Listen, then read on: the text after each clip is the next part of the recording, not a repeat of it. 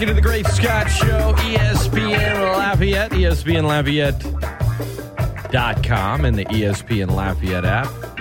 The best ticket in sports. Joining me now,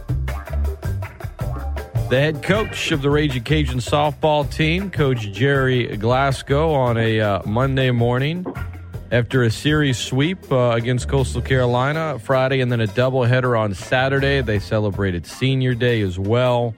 And they've got only 3 games left in the regular season, man. It's hard to believe we're already here in the month of May. Good morning, Coach. How are you feeling?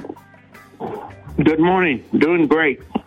You know, I see the doubleheader Saturday and how it unfolds. And, you know, I guess we can start with this young lady because we were talking about her a couple of weeks ago in doing all of the little things and what she brings to the table. But having a senior in Melissa Mayeux contribute, perform the way she did, you know, she was tremendous in game one, but she's been tremendous when she's played for you for her efforts on a senior day. And I'd love for you to hit on all the seniors, but starting with her, just based on what unfolded Saturday, Coach, you know, as a coach, when you've got a lot of different players that you're dealing with every year on every team, what dynamic does her personality bring to the team, and how important it is for your ability to do your job with the rest of the team?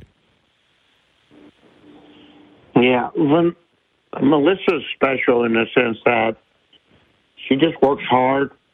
She wants to play every game, but she doesn't ever complain or, you know, show her frustration when she doesn't play. And she's been really good. Like, this has been a year where, you know, I don't ever use the word rebuilding. I never, ever think of rebuilding. But you're growing players this year. This is a year where, you know, we had a bunch of young kids, freshmen and sophomores, first-year player, Jordan Campbell. And you've got those kids now for 4 years, and you have to grow them as softball players. And sometimes that's counterproductive to the older kids who, you know who they are, you know what they are, you know what they can do. And some kids make that, you know, they really make it hard for you to coach and treat veteran players that you know exactly what they can do. And you set them on the side a little bit, you know, as you go through the season so that you can get a really good look and begin to understand your freshmen and keep your freshmen, you know, feeling value and feeling excited about the future and knowing that you're investing time in them on the playing field. And Melissa made that really easy. And I think when I think of it from a coaching perspective, that's what I appreciate. Every time I put her out there, she does the job. I know she's a great player. I know she's got great talent. But she's not a high-maintenance player. She's not a kid that wants you to give her more than she gives you. She wants to give you. She wants to give the program everything she can, and she's done just a phenomenal job. You look at her, you know, her average is up there over the 350 all year. She's hitting the ball with power. She's driving in RBIs. She's playing flawless defense. You watch her get a triple, and she runs the bases so hard. You know, there's been a couple times lately where she scored from first on a triple, and there's been where she's hit triples, and it always impresses me how fast she runs around the second base bag. And she just gives great effort. So can't say enough about a kid like her. I mean, she come here from Miami-Dade Junior College and just wanted the opportunity. And, you know, I got her because I coached with Jenny Gladding in the Pro League. And Gladding and her husband were coaching the French national team. And they said, look, this kid's a phenomenal kid. she just needs to work on her hitting. She needs to develop her hitting. We want her to come and play for you if you want her. And I took her sight unseen just based on the comments and the admiration from Jenny Glading, who had won national championships at Florida and coached with Tim Walton for a number of years. And I knew that if she thought she was that special at the end of the day, I would think she was special. And that was a lucky break in my coaching career when we were able to sign Melissa Mayeux, because she's been really, really important to us here over this past 3 years. You know, you entered this season with, you only had a few seniors. I guess where I'm going, Coach, is oftentimes when you have a senior-laden team, the talk of the team is, man, they're going to lean on the senior class. They have all this experience. When you have a team with a lot of youngsters, the irony is, if you only have a few seniors, the focus is, you know, probably for numerical reasons, is on all the newcomers, all the young players, all the freshmen. And I'm guilty of it, and I've talked about it a lot. But it's almost like when you only have, you know, one or two, when you don't have very many upperclassmen, the amount that you lean on them individually is greater than when you have a senior-laden team. And so, and getting back to Melissa and what she's able to do and sort of the example you can set just by playing, the irony is when you don't have, you know, a team full of upperclassmen or seniors, you don't hear the, boy, you're going to have to lean on them a ton. When you do have a lot of seniors, that's the talk. But tell you what, when you've got a lot of newcomers, my guess is, Coach, you lean on those experienced players even more because you want to feel like you know what you can count on with them while, you know, you're dealing with assimilating new players that, you know, don't have a lot of experience to the college game.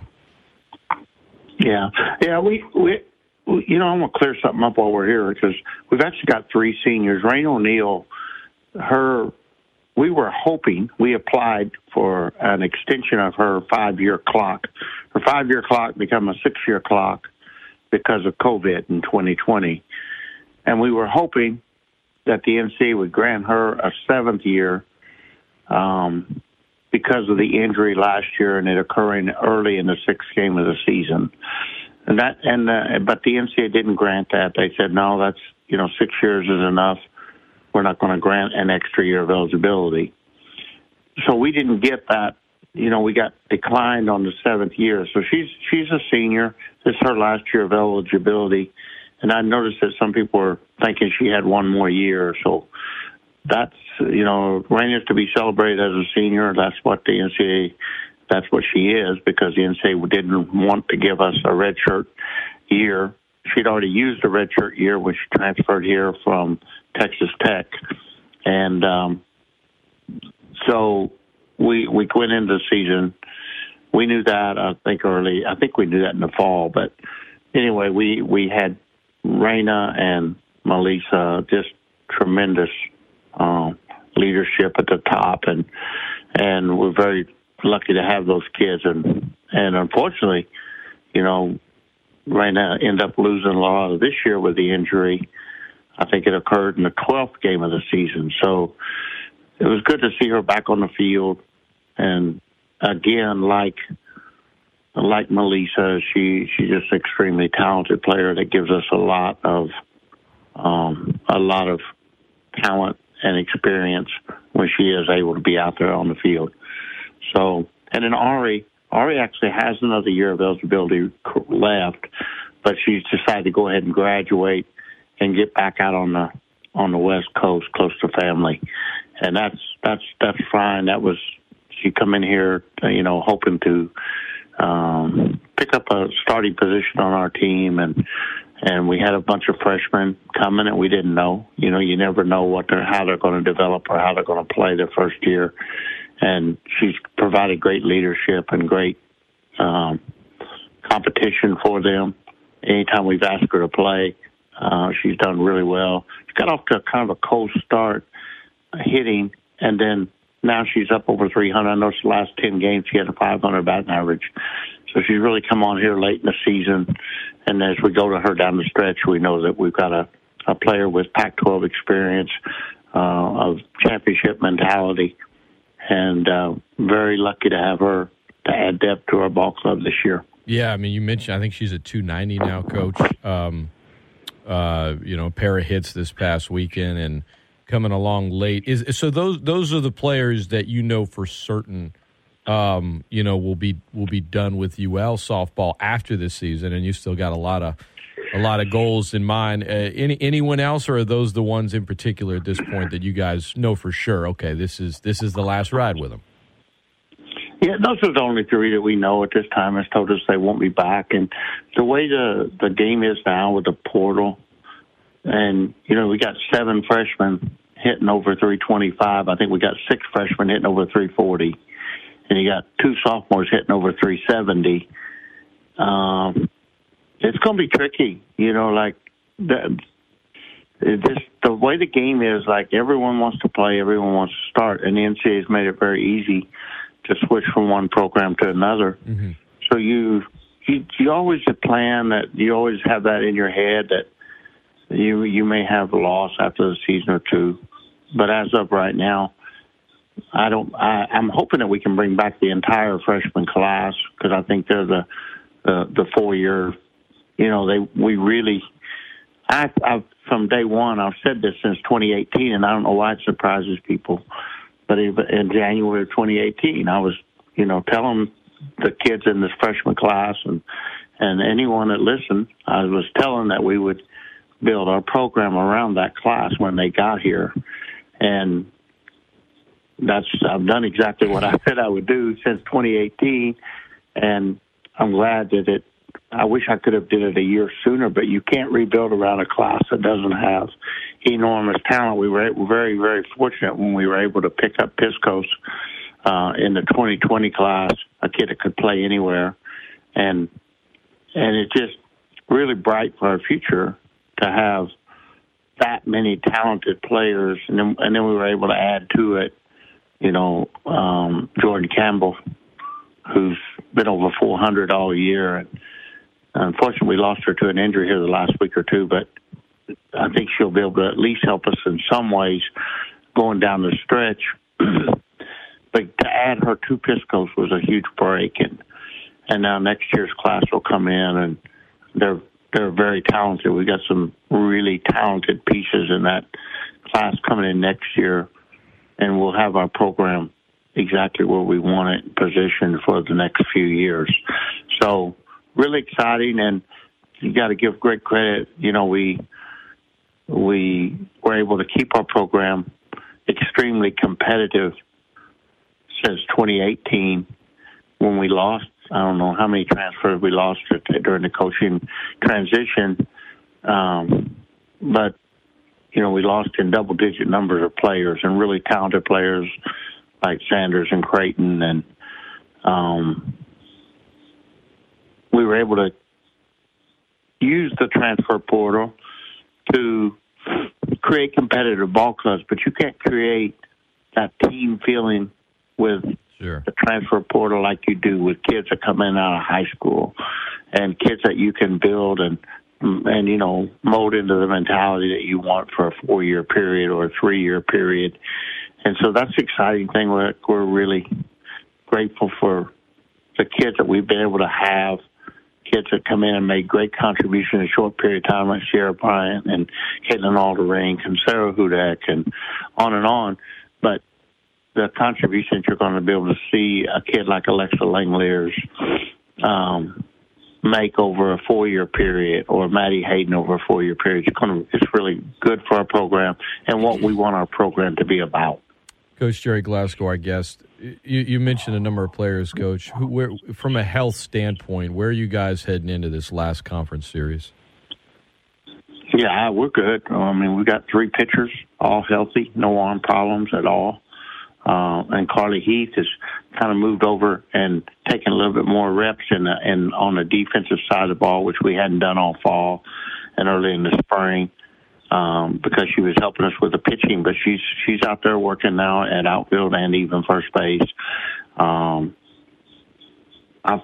feel good. I mean, it's a huge loss to lose Jordan Campbell on defense, and And obviously, you lose Maddie Hayden, and I don't know how long she's going to be out, but even when she comes back, will she be 100%? That's two big blows right there down the stretch run. But we were able to continue to win, and we're winning games without Maddie and Jordan, which was your 2 and 3 hole hitters who had both been over 400 all year, and even right now they're at, I think, 370 and 390, or 368 and 390. I mean, that's two big pieces, but we're still winning, so that's a great thing, and that's what we've become as a program. No one in the country's had more injuries than we have the last 2 years, and we win. So that's important, and we're fine. I mean, just let's play ball. Let's go. 15 of the last 16 in the W column, Coach, and you got 3 more left in the regular season, and the margin for error in terms of the Sun Belt and where you want to finish is it's pretty slim. You've played a number of more games than South Alabama. You were able to beat them, but in terms of just conference loss, you're right there at the same with 4. So you still got to take care of business, obviously, to check off one of the many goals you guys have this season down the final stretch. What's the key for you guys to go in there, get your 73rd straight Sun Belt series, but more importantly, I think, making sure that you secure the Sun Belt this Thursday, Friday, and Saturday in your matchup against the Warhawks? Yeah, I mean, it's just we got to show up and play good in all phases of the game, and if we hit well and we play defense well and we pitch well, if we do all 3 of those things to our capability, we'll win the games. That's the good part about it. We've got enough talent on our team, even though sometimes we lack in experience. That's going away with each passing game. I mean, you look back at these kids were 16-8. 24 games in the season, they were 16-8, and then you go down the stretch. You've won 22 your last 25. What's the difference? Well, it's experience. It's not talent. They got the same amount of talent you had early in the year. Maybe you have less talent in your dugout with the departure of some kids, but you've got experience now, and you've got kids that are all going in the same direction. Everybody's paddling the boat the same way, and that's important. You get everybody. My dad used to say, get everybody paddling the boat up the stream, same direction, nobody in the back of the boat knocking holes in the bottom of it. And once you get that, then you've got a chance for greater success. And the kids have really gained experience. They know how to play the game better now. Little things like, hit and run on a 2-0 count is more routine for them. They understand what's happening. So if we just simply go out and play the game to our ability in every area of the game, defense, pitching, and offense, we'll win all 3 games this weekend. That's where we've struggled was with the consistency of every, of our team or our ball club doing all the things that they should do and need to do on a regular, consistent basis. And I feel like we've grown as a ball club, and we understand more of the responsibility we have in each area. And I think we can do that and get that done. Cajuns, 3 games this Thursday, Friday, Saturday in Monroe, and then off to Mobile for the Sun Belt Conference Tournament, and after that, regionals. And I know their goal is OKC. Coach, no more home games this season. I know some fans, obviously, you got one of the best fan bases in the country. There are going to be some fans that travel, but there's nothing like a home game at Yvette Girard Field at Lamson Park. Just to summarize how the fans have been this season, we're past COVID and some of the restrictions and other things like that. What has the fan base been like this season for the home games? That now as we enter May, there's none left on the schedule right now. Yeah, fans are amazing. They've just been relentless in their support of our program, and really, it's gotten bigger each year. I just feel like our fans are I've been here now 5 years, and I've never heard a crowd any better than the crowd this past weekend on senior weekend. I thought it was really inspiring. The girls kept talking about it, like how loud they were and how good they were. And, you expect it when you play, when you play in LSU or in Alabama or Texas, you expect the crowd to be loud. But, you're playing Coastal Carolina that's 4-14, and, the fans could have been apathetic towards that series, and they weren't, because they wanted to support their seniors and they wanted to support their team the last weekend of the year. So as always, they were spot on and tremendous, and people don't see the little things that they do. I'm telling some fan about a Snickerdoodle cookie story, and the next day I walk in there on my desk, a box of Snickerdoodles, and the fans are just so special here. They cook. They do things for your team above and beyond the call of regular fans. That puts them into, they become like a family of fans. It's a unique thing in college sports, and a very unique place and a very unique time. And I think you're going to see that just continue to grow, because it's contagious and it's fun. And we're very lucky, very fortunate, very appreciative of our fan base. Well, you've told me several times, Coach, a lot of times in softball when you're recruiting players, a school will bring them on a football weekend. You're like, no, I want them to be in the stands at Lamson Park to get a feel for what it's like on game day. And I'll also add that you're a better man than me, because you just dropped that Snickerdoodle story. I'd be walking around all the time being like, man, just to let everyone know I love Rice Krispie treats. Just put it out there. I would take advantage of it, but I say kind of halfway joking. No, man, I appreciate it, Coach. I know last week we weren't able to chat. You were coming back from that rigorous road trip, but I'm sure you were glad. You and Vicky were glad to get back in Lafayette, and I know you are glad to be back at the ballpark. Obviously, last weekend, but I know you're hard at work, and there's still work left to be done. So we'll chat with you next Monday. We'll get the fans ready for the Sunbelt Conference tournament. In the meantime, best of luck up in Monroe. Safe travels, and we'll talk to you soon. All right. Thanks, Scott. Appreciate you. You got it. That is Louisiana Raging Cajun head softball coach Gerry Glasco.